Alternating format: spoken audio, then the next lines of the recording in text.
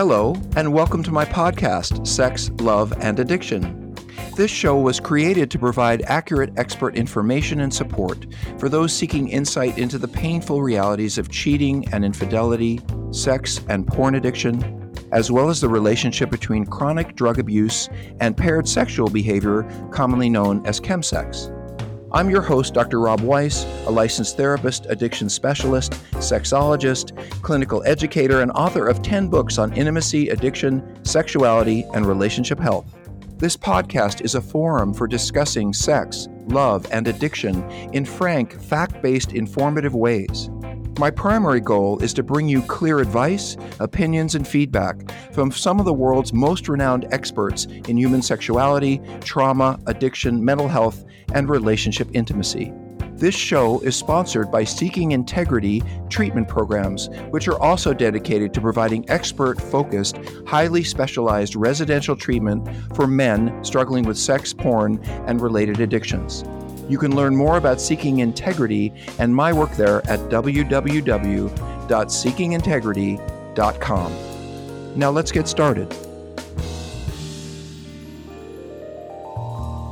Hey everybody, welcome to part 2 of Understanding Prodependence, Moving Beyond Codependency. I hope you like it.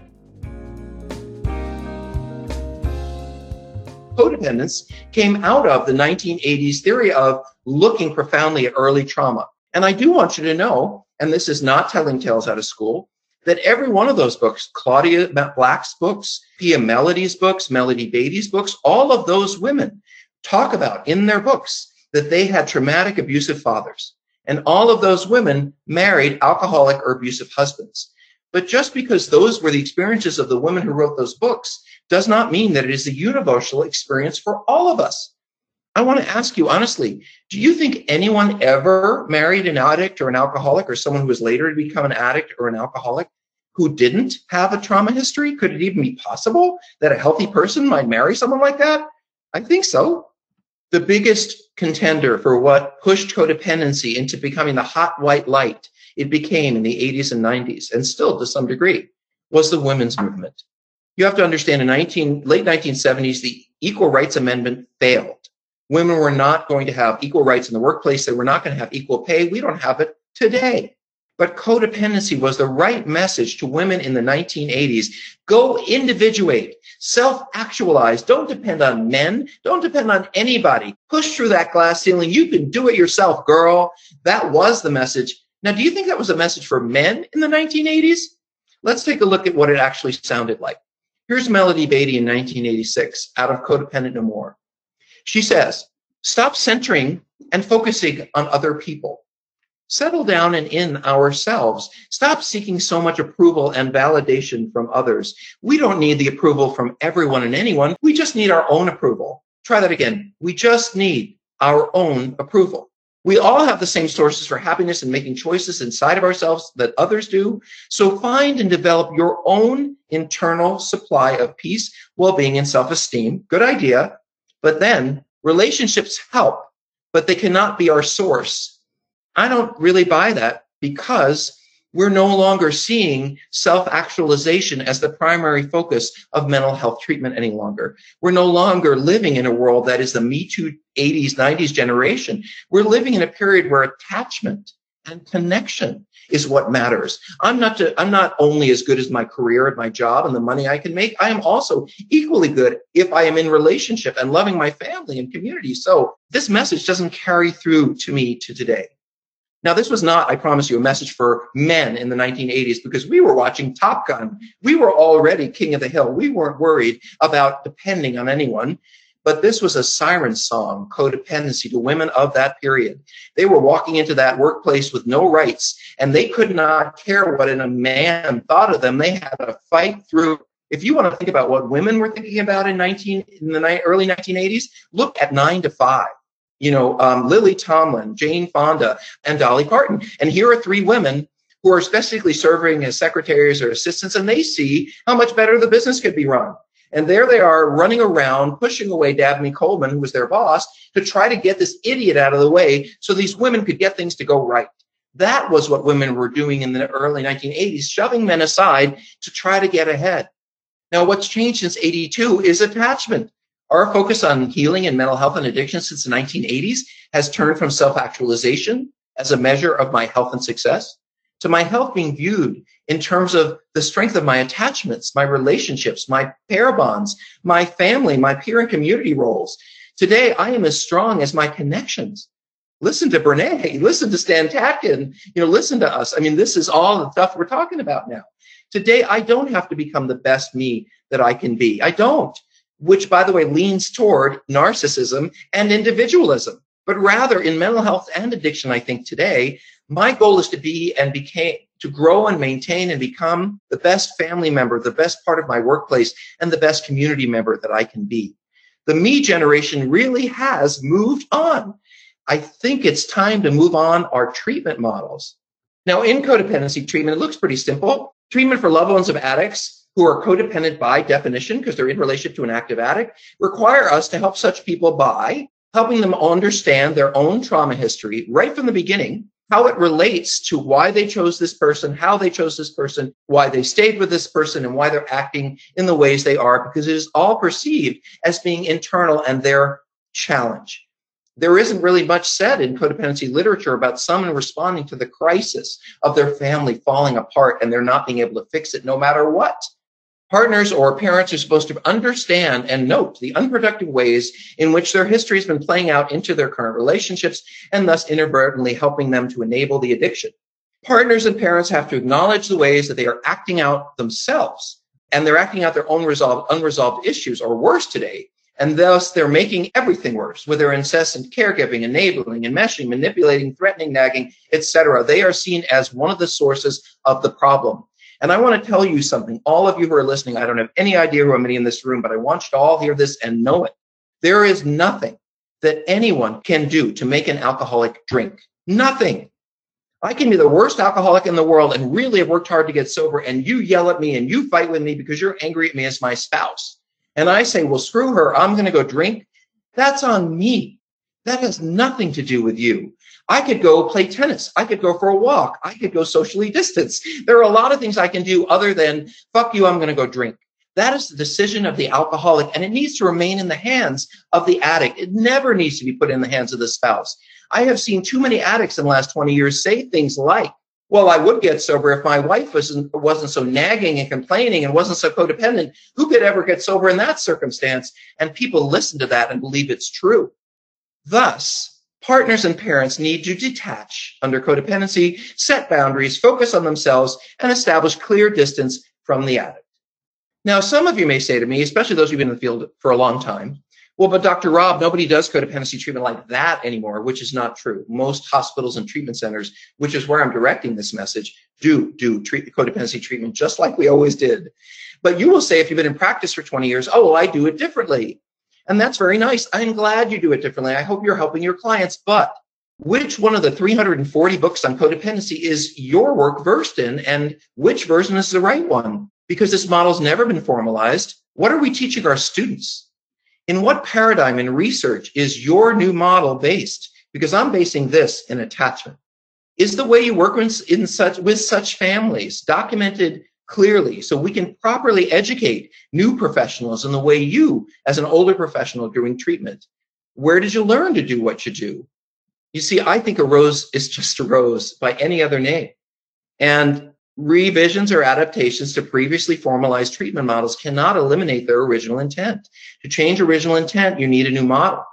All of the founding codependency literature places my own trauma history and trauma repetition at the core of my response to addiction or mental illness.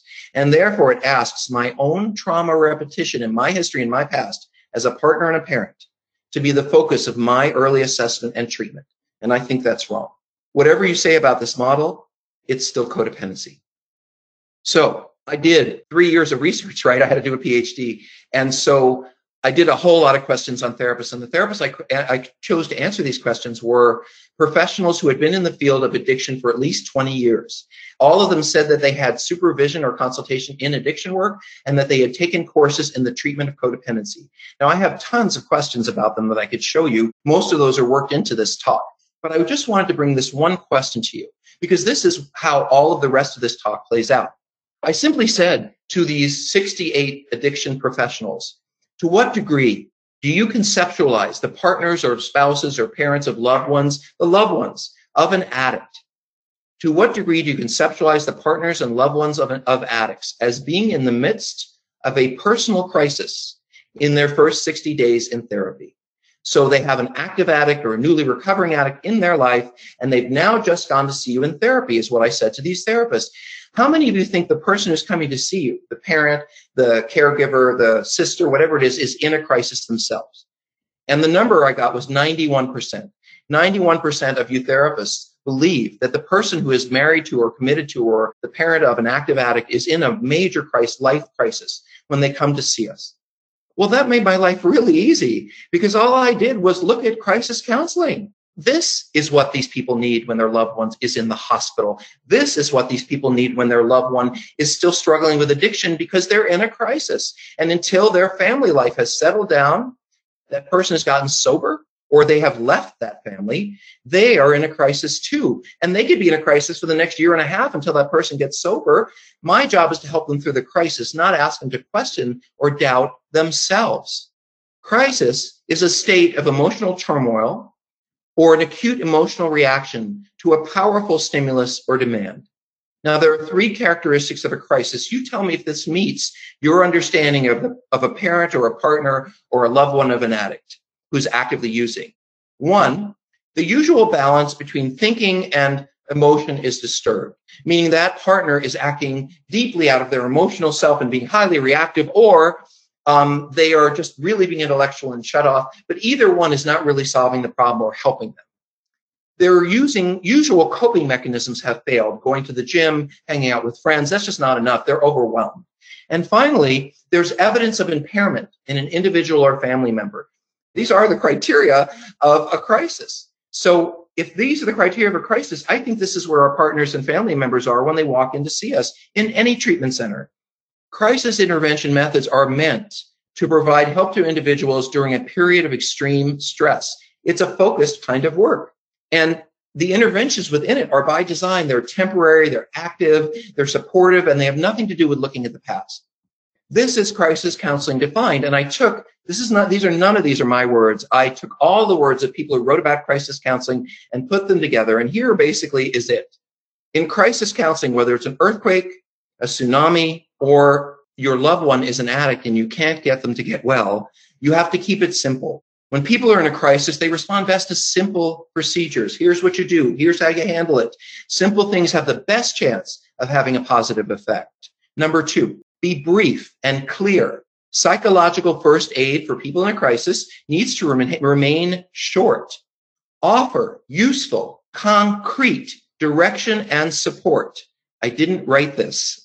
Keep it practical, as impractical suggestions can cause the person to feel more frustrated and thus more out of control. Work in the here and now. Clients in a crisis don't have the psychological sophistication to engage in in-depth clinical evaluations or discussions of their past. Remain focused on the problems at hand. Offer hope.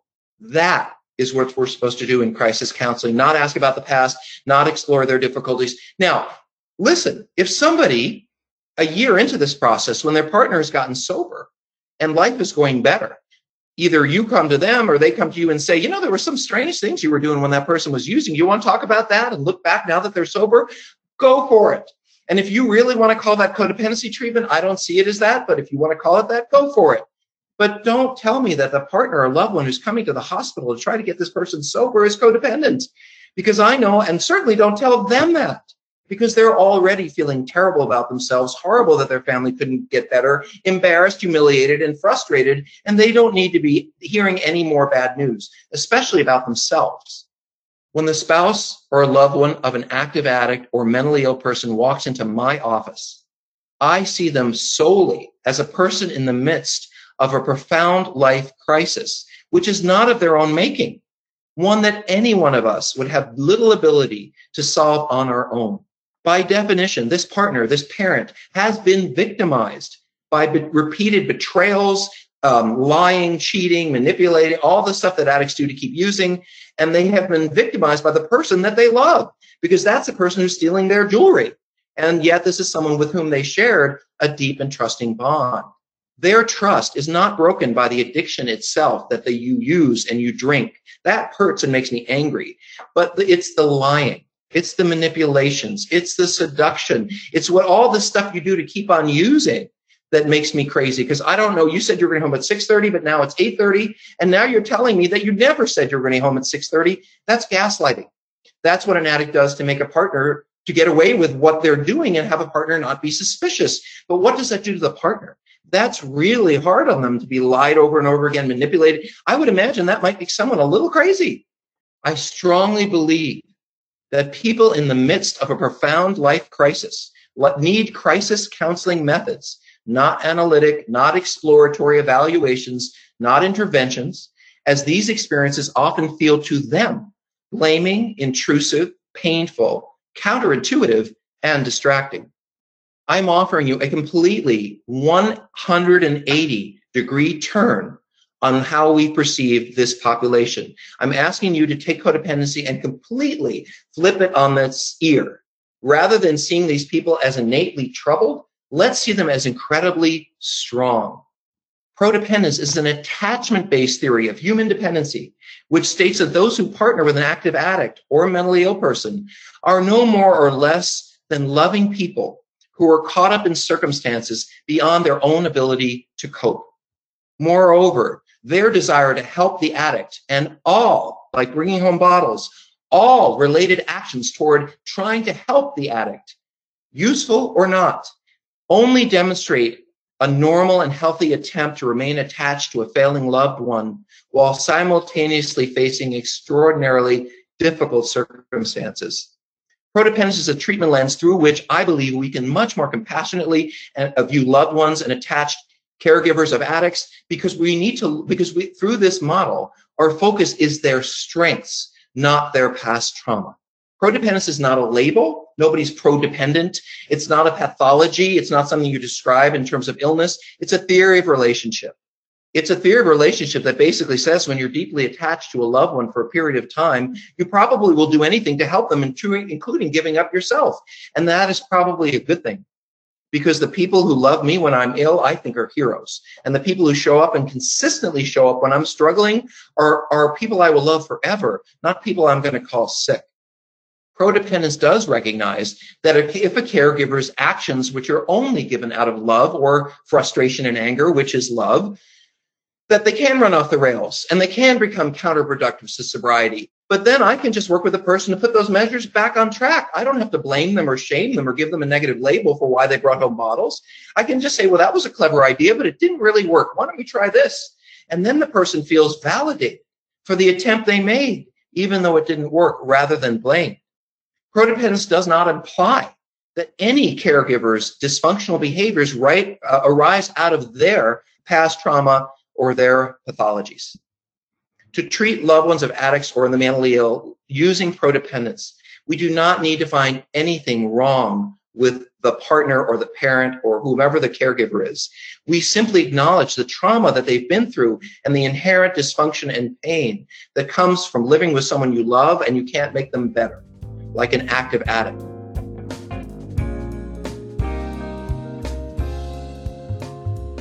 I hope you're enjoying this two-part podcast on understanding prodependence. If you need help in this area, please reach out to Seeking Integrity Treatment Programs at www.seekingintegrity.com. What I try to do now, and I can't tell you I do it consistently, and I can't tell you it's easy, is to say to the addicts in my life that I want to deepen the connection with them, to say to them, I love you, whether you're using or you're not. I love you, whatever state you're in. And if you need me, I'll come and sit with you because I love you and I don't want you to be alone or to feel alone. And I think the core of that message, you're not alone, we love you, has to be at every level of how we respond to addicts, socially, politically, and individually. For 100 years now, we've been singing war songs about addicts. I think all along we should have been singing love songs to them, because the opposite of addiction is not sobriety. The opposite of addiction is connection. So that's Johanna Hari talking in his TED Talk. What I want to say to you about that is when you listen to Sue Johnson, when you listen to Brene Brown, when you listen to Stan Tatkin, when you listen to my work, this is what we're all talking about. And let me tell you where my little place in the field exists. I have taken these attachment-based theories and this relational work and put it into one particular environment, the addiction and mental health environment, in terms of partners and spouses. I'm interested in what's going on with the attachment and love process when someone that you love is failing and you can't make it better. And that really, for me, in Prodependence, is a model that I consider to be bringing the way we view partners and family members into the 21st century by making it an attachment-based model, not a trauma-based model. Yes, the partners are responding to trauma, but the trauma is about their attachment to the person they love and the failure of that attachment, not about what happened to them when they were 4.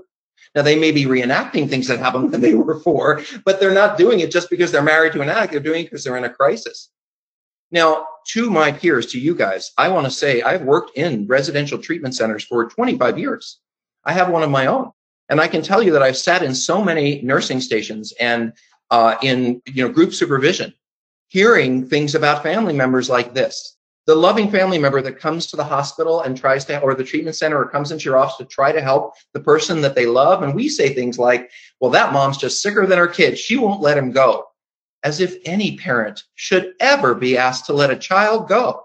I worry about her going home with her brother. He's a born rescuer. Well, if I was going home with someone, I would hope they were a born rescuer. I hear therapists saying things like, I worry about her going home. Oh, sorry, that wife is so focused on his drinking, she doesn't see her part. What if she doesn't have a part?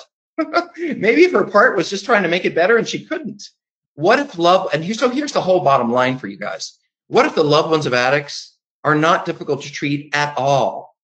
And the problem has lain more in how we conceptualize them. What if our primary and sole therapy model for these people, which is codependency, has left these clients feeling misunderstood, marginalized, confused, and more ashamed than when they started? Why leave someone who has loved and loved and loved to try to help some in whatever way they could, to try to help someone they care about get better? Why would you ever leave that person doubting themselves at all? Why would you prejudge a loved one as codependent or in any way as drivers of a dysfunctional system? Because, my friends, it is a basic mental health theory that we do not apply any kind of label or diagnosis to someone who's in a crisis, because we understand that someone's in a crisis is acting crazy. So we don't say, oh, they must be borderline or they must be codependent or whatever, because we don't know who they were 4 years ago. We don't know who they are when they're in their norm. So I have learned that I don't diagnose people when they're in a crisis. I watch them and I listen to them and I learn about them. And I certainly don't do anything to make them question themselves. What happens if this diagnosis that we've given them, this label of codependent, because it's not a diagnosis, and the treatment that follows it and has followed it for 30 years pushes partners and family members and parents to feeling more misunderstood and thus becoming defensive? Why not focus on the family member's strengths while also being where they are from day one? I think this is a much more productive way to work with these folks. It doesn't meet our deep need to help as therapists, people dig it out and get it out there because then it's going to make them better. No, it doesn't meet that need that we have. But by focusing on their strengths and giving them endless support, they feel better. They recover faster and their families do better. I know this. I'm researching it. Under Prodependence, which is a book, Prodependence, Moving Beyond Codependency, a book written to try to shift us from codependency as a model for treating the addictions and the family members of addictions to a different model. Under Prodependence, I believe that we can refocus every single action of a painful, hurting loved one through a lens of strength-based attachment. And thus, we literally reframe their deficits as strengths. So here on the left are the words of codependency. Here are the words of prodependence. So where you might say, oh, that woman is so enmeshed, I would say, my goodness, she's deeply involved with her family. God love her. You might say, well, she's externally focused. She's putting all those problems on the addict. I would say, I think she's quite well the situation in hand, and she's right. The problem is the addict. Things were fine until they started using and drinking, and things will probably be fine when they stop. So guess what? The problem is the addict. Let's keep focused on where the problem is. Some of you will say she's enabling. I will say she's incredibly supportive. You'll say she's fearful. I say she's deeply concerned for those she loves. You'll say she has no healthy boundaries. I will say she is so eager to care for that person she loves, she'll do things that don't even make any sense to her. You can say to me, she will not stop fixing, or he, and I will say they'll do anything they can to help somebody they love, wouldn't you? Codependency says they're obsessed with the addict. I say they're obsessed with the drinking and the using, not the person. They want to heal their family. They're obsessed with the healing of their family. Wouldn't you be? Codependency says they're living in denial. I think that they see the problem all too clearly. They're not staying with that person that they love because they're codependent and reenacting trauma. They're staying with that person because they still love them. Just because someone turns into a mess doesn't mean I still don't see how I love them, how we loved each other, the good that we shared, and furthermore, that I don't hold the hope that if you get well, we might have that again. So I am holding on to the vision of what we shared in the past, the best of you, the you I know you were when you were healthy. I think that is the part of partner I would want, who has visions of me in a good way, moving back in that direction. And therefore, they are determined to take care of me. They're not living in denial. They're not controlling and nagging. I mean, they look like they're controlling and nagging, but what's really going on is they're terrified. They're afraid that things are going to get worse. And by the way, they have a history of things getting worse, so there's a reason why they feel that way. You might call them raging and nagging. I see them as someone who's desperately trying to produce an effect in a situation that's not changing no matter how hard they try. You may see them as hypervigilant. I will see them as anticipating problems because they've already had problems and they think more are coming. And I think that's a strength to be able to anticipate problems. You say to me as therapist, well, what about their trauma history? And I say, here's an idea, let it wait. Don't you think there's plenty of trauma to go around here and now if you live with an active addict or a mentally ill person? Why not give these partners and parents and loved ones and wives and husbands the grace to come to us when or if they ever become ready to self-explore and self-examine? Why do we have to force it on them in the moment of their greatest crisis? Oh, look at yourself. I think what we do is intrusive. I think we take the person who's in a crisis and we ask them to redirect in a way that doesn't make sense to them and makes them feel bad. We can help these people with the problem they have right now without lengthy explorations of their own painful past, unconscious things they don't know about, and make them thereby surrounding them with self-doubt. They already feel like they're the problem. We just make them feel more like they're the problem. And folks, they are not the problem. They would have been pretty fine all along if that person just hadn't started drinking. Now, the messages that came out of the codependency movement, I am all behind. Self-care, self-care, self-care. I do want to teach and support these partners and family members to have better self-care, better boundaries, to picking the right battles. I want them to assert healthy anger. I want to teach these people it's okay to love and hate someone at the same time, because I think ambivalent love is something we feel towards someone who's hurt us. I want to teach them to avoid violence and verbal abuse. I want to help them identify help. I want to give them peer support. I want to give them education and insight. I want to help them process their grief about how their life has turned out. I want to restore them to healthy coping, and I want to manage their fear, their entitlement, and their rage. And that list, my friends, is plenty to do with someone in the first year of recovering from living in an active crisis with an addict who's not getting well. How is the addict affected by these models? How do addicts feel about codependency? Here's a thought for you. If I'm an addict and I think about codependency deeply, it really means that anyone who chose to love me must have been very troubled themselves, or otherwise they never would have loved me because I'm so broken, a healthier person never would have picked me. That is what codependency says. And further, if you were healthier, my partner, my parent, or whoever it is, you never would have focused on me or paired with me because you would have seen my problems you would have left a long time ago if you'd been healthier. I don't think that's true. Versus, here's what goes on for the addict under codependence. 1, oh my God, despite all this horrible stuff that I have done, this man or woman decided to stay with me. Maybe there's something good about me that they don't see, because I think a healthier person would have left me. But maybe if they're staying, maybe there's something they see in me that might get some love in me, some good in me that I don't see right now, but maybe they're staying and I have the hope that I could get to that and we could be that together again. What if this person who loves me is holding on to the good in me, the thing that they believe is just waiting to recover and reappear when I get sober? To me, that's what codependence does. It makes my partner not sick for staying with me, but as being the person who holds on to the vision of who we have been and who we might be. And finally, I want to say to you, when did loving someone, especially a troubled person, become a pathology? If you love too much, then please come by my house, because I want you in my life as much as possible. At Thanksgiving, I want all the people who love too much, because they make their best stuffing, they play the best cards, they want to stay up late at night and have fun. I love people who love too much, and I want more of them in my life. I want to become someone who loves so much. Now you can, and this is important to note, you can love inadequately. You can choose partners based more on emotion than thought. You can love where no love is earned back or offered back.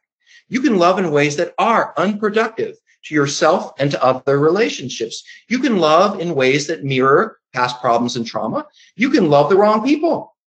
You can love in ways that unknowingly cause more harm than good. You can. You can love people who cannot and do not love you back. But don't tell me ever that we can love too much, because love just is. And where we go with it and how we manage it, maybe we need some guidance and support, but please don't ever pathologize someone for the way they love someone, for the depth of love they feel for someone, or the actions they've taken to support the person they love, because I think that is an extreme form of health. And with that, I'm going to say I've written a bunch of books. I've written, well, this is just a few of them, some books on sex addiction and then codependence. I also have a treatment center, and I just want to say this, called Seeking Integrity. And we are very specialized. We're only 6 beds. Everybody gets their own bedroom, their own bathroom, and we're very affordable.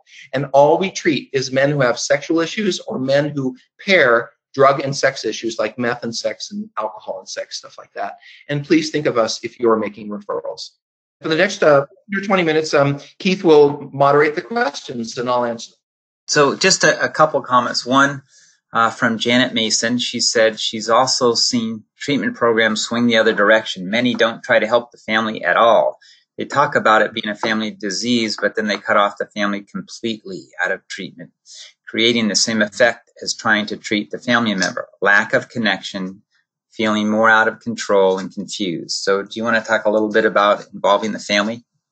Well, only that, and Keith and I have both seen this. We've seen a world of plenty where our field was flush with money. We've seen it where it was empty and insurance didn't pay anything. And, I've been inside clinical programs long enough to know that if they're not making money or surviving, then family members are going to be left home because there's not the money to treat them, or we're not prioritizing their needs. So I always think that these questions come back to how much effort, time, and money are we willing to put into the meaningful care of the people we treat.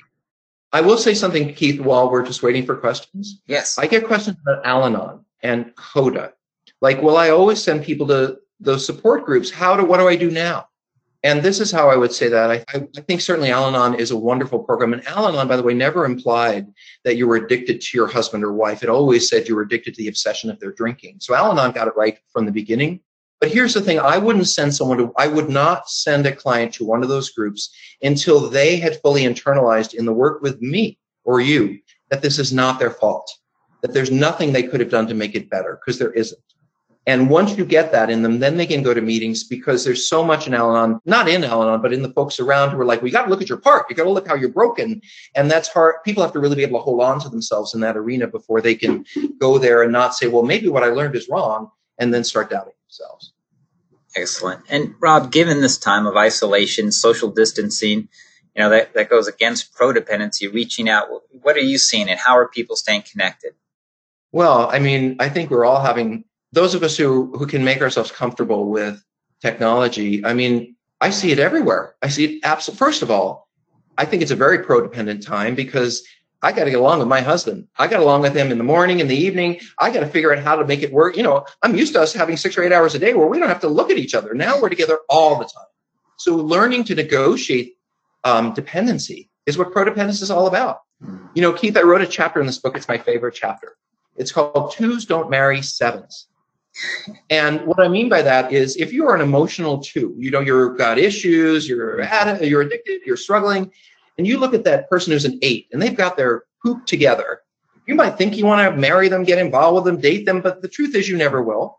Because every 2 or 3 I've ever met looks at that 8 and says, oh my God, they're so boring. And then if you're an 8 or a 9 and you got your poop together, you don't want to look at that person. You look at that 2 or 3 emotional addict person, you say, oh my God, they're much too much work. So 2s don't ever marry 7s. 2s and 3s, we're going to marry each other. Part of the belief system behind prodependence says, and I truly, within my soul, believe this, that 2 broken people working to heal together are going to get further than individuals trying to heal by themselves. I am stronger healing my relationship with my spouse, with my family, than I'm ever going to be healing it by myself. Awesome. Well, thank you so much, Rob. Live long and prosper. Thank you for listening to this 2-part series on prodependence. There'll be more good information coming up very soon. Hi, this is Dr. Rob again. Thank you for joining us today. If this show has inspired you to seek further information for yourself or someone you love, I encourage you to visit our treatment center website, which is www.seekingintegrity.com. There you'll find some useful information about the residential treatment we provide, which I think is some of the best, most useful short-term effective intensive care you can find for sexual addiction and compulsivity, as well as combined drug, sex, or chemsex problems.